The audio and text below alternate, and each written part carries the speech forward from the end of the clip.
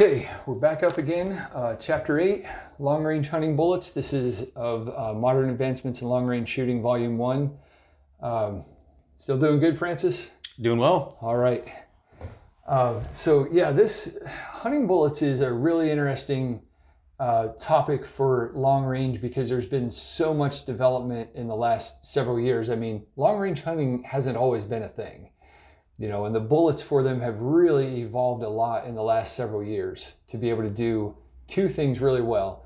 If you want to kill animals at long distance, you need the precision to hit them in the first place, but then there's what does the bullet do after it hits to consider as well.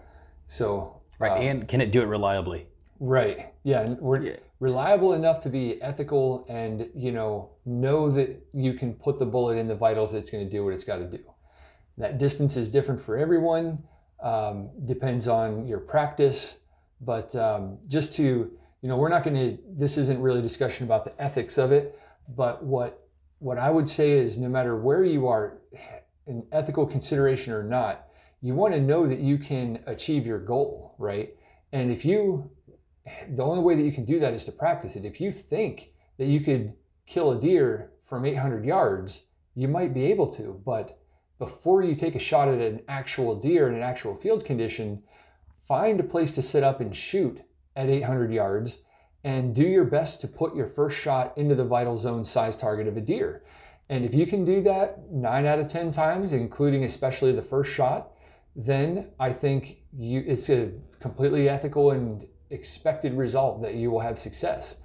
If you try that experiment, and it takes you 8 shots to hit it and you finally hit the target on the 9th shot, I would say reconsider your shooting at an animal at that distance, because ethics aside, you're just simply not likely to be successful. The animal will go away, it'll eventually spook before you hit it.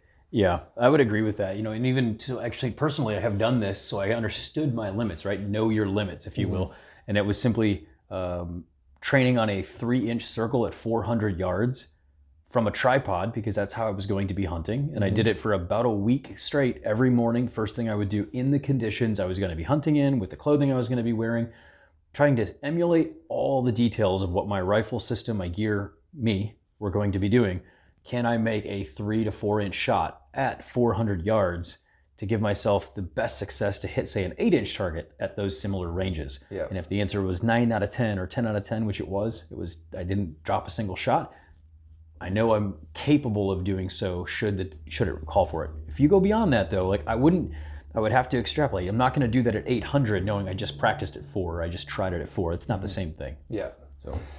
So that's I think that's all we need to say about the ethics of things, and it really just comes down to building and demonstrating confidence and knowing your limits. So this chapter starts out with a typical, a line drawing of a typical traditional hunting bullet, a 7mm, 154 grain, flat base, exposed lead nose.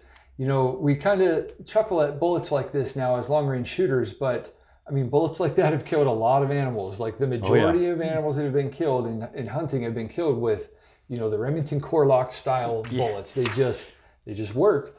But it's a lot easier for things to work within 100 yards than it is much longer distance, which gets us to the next page that kind of shows another design for a 7mm, 154 grain bullet.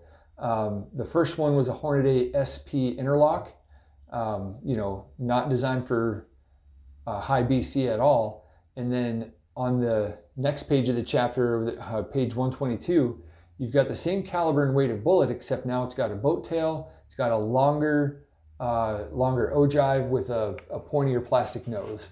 So all of those attributes will help that bullet perform better as a long-range hunting bullet, and we'll get more into what that means in terms of the links between external and terminal ballistics.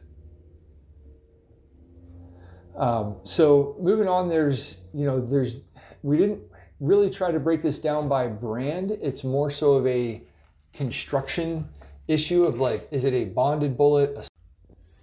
If you're hearing this recording, it's because you're listening to a free sample of a podcast from the Science of Accuracy Academy. In order to hear the full version of this podcast and many others, go to the Science of Accuracy Academy website and subscribe.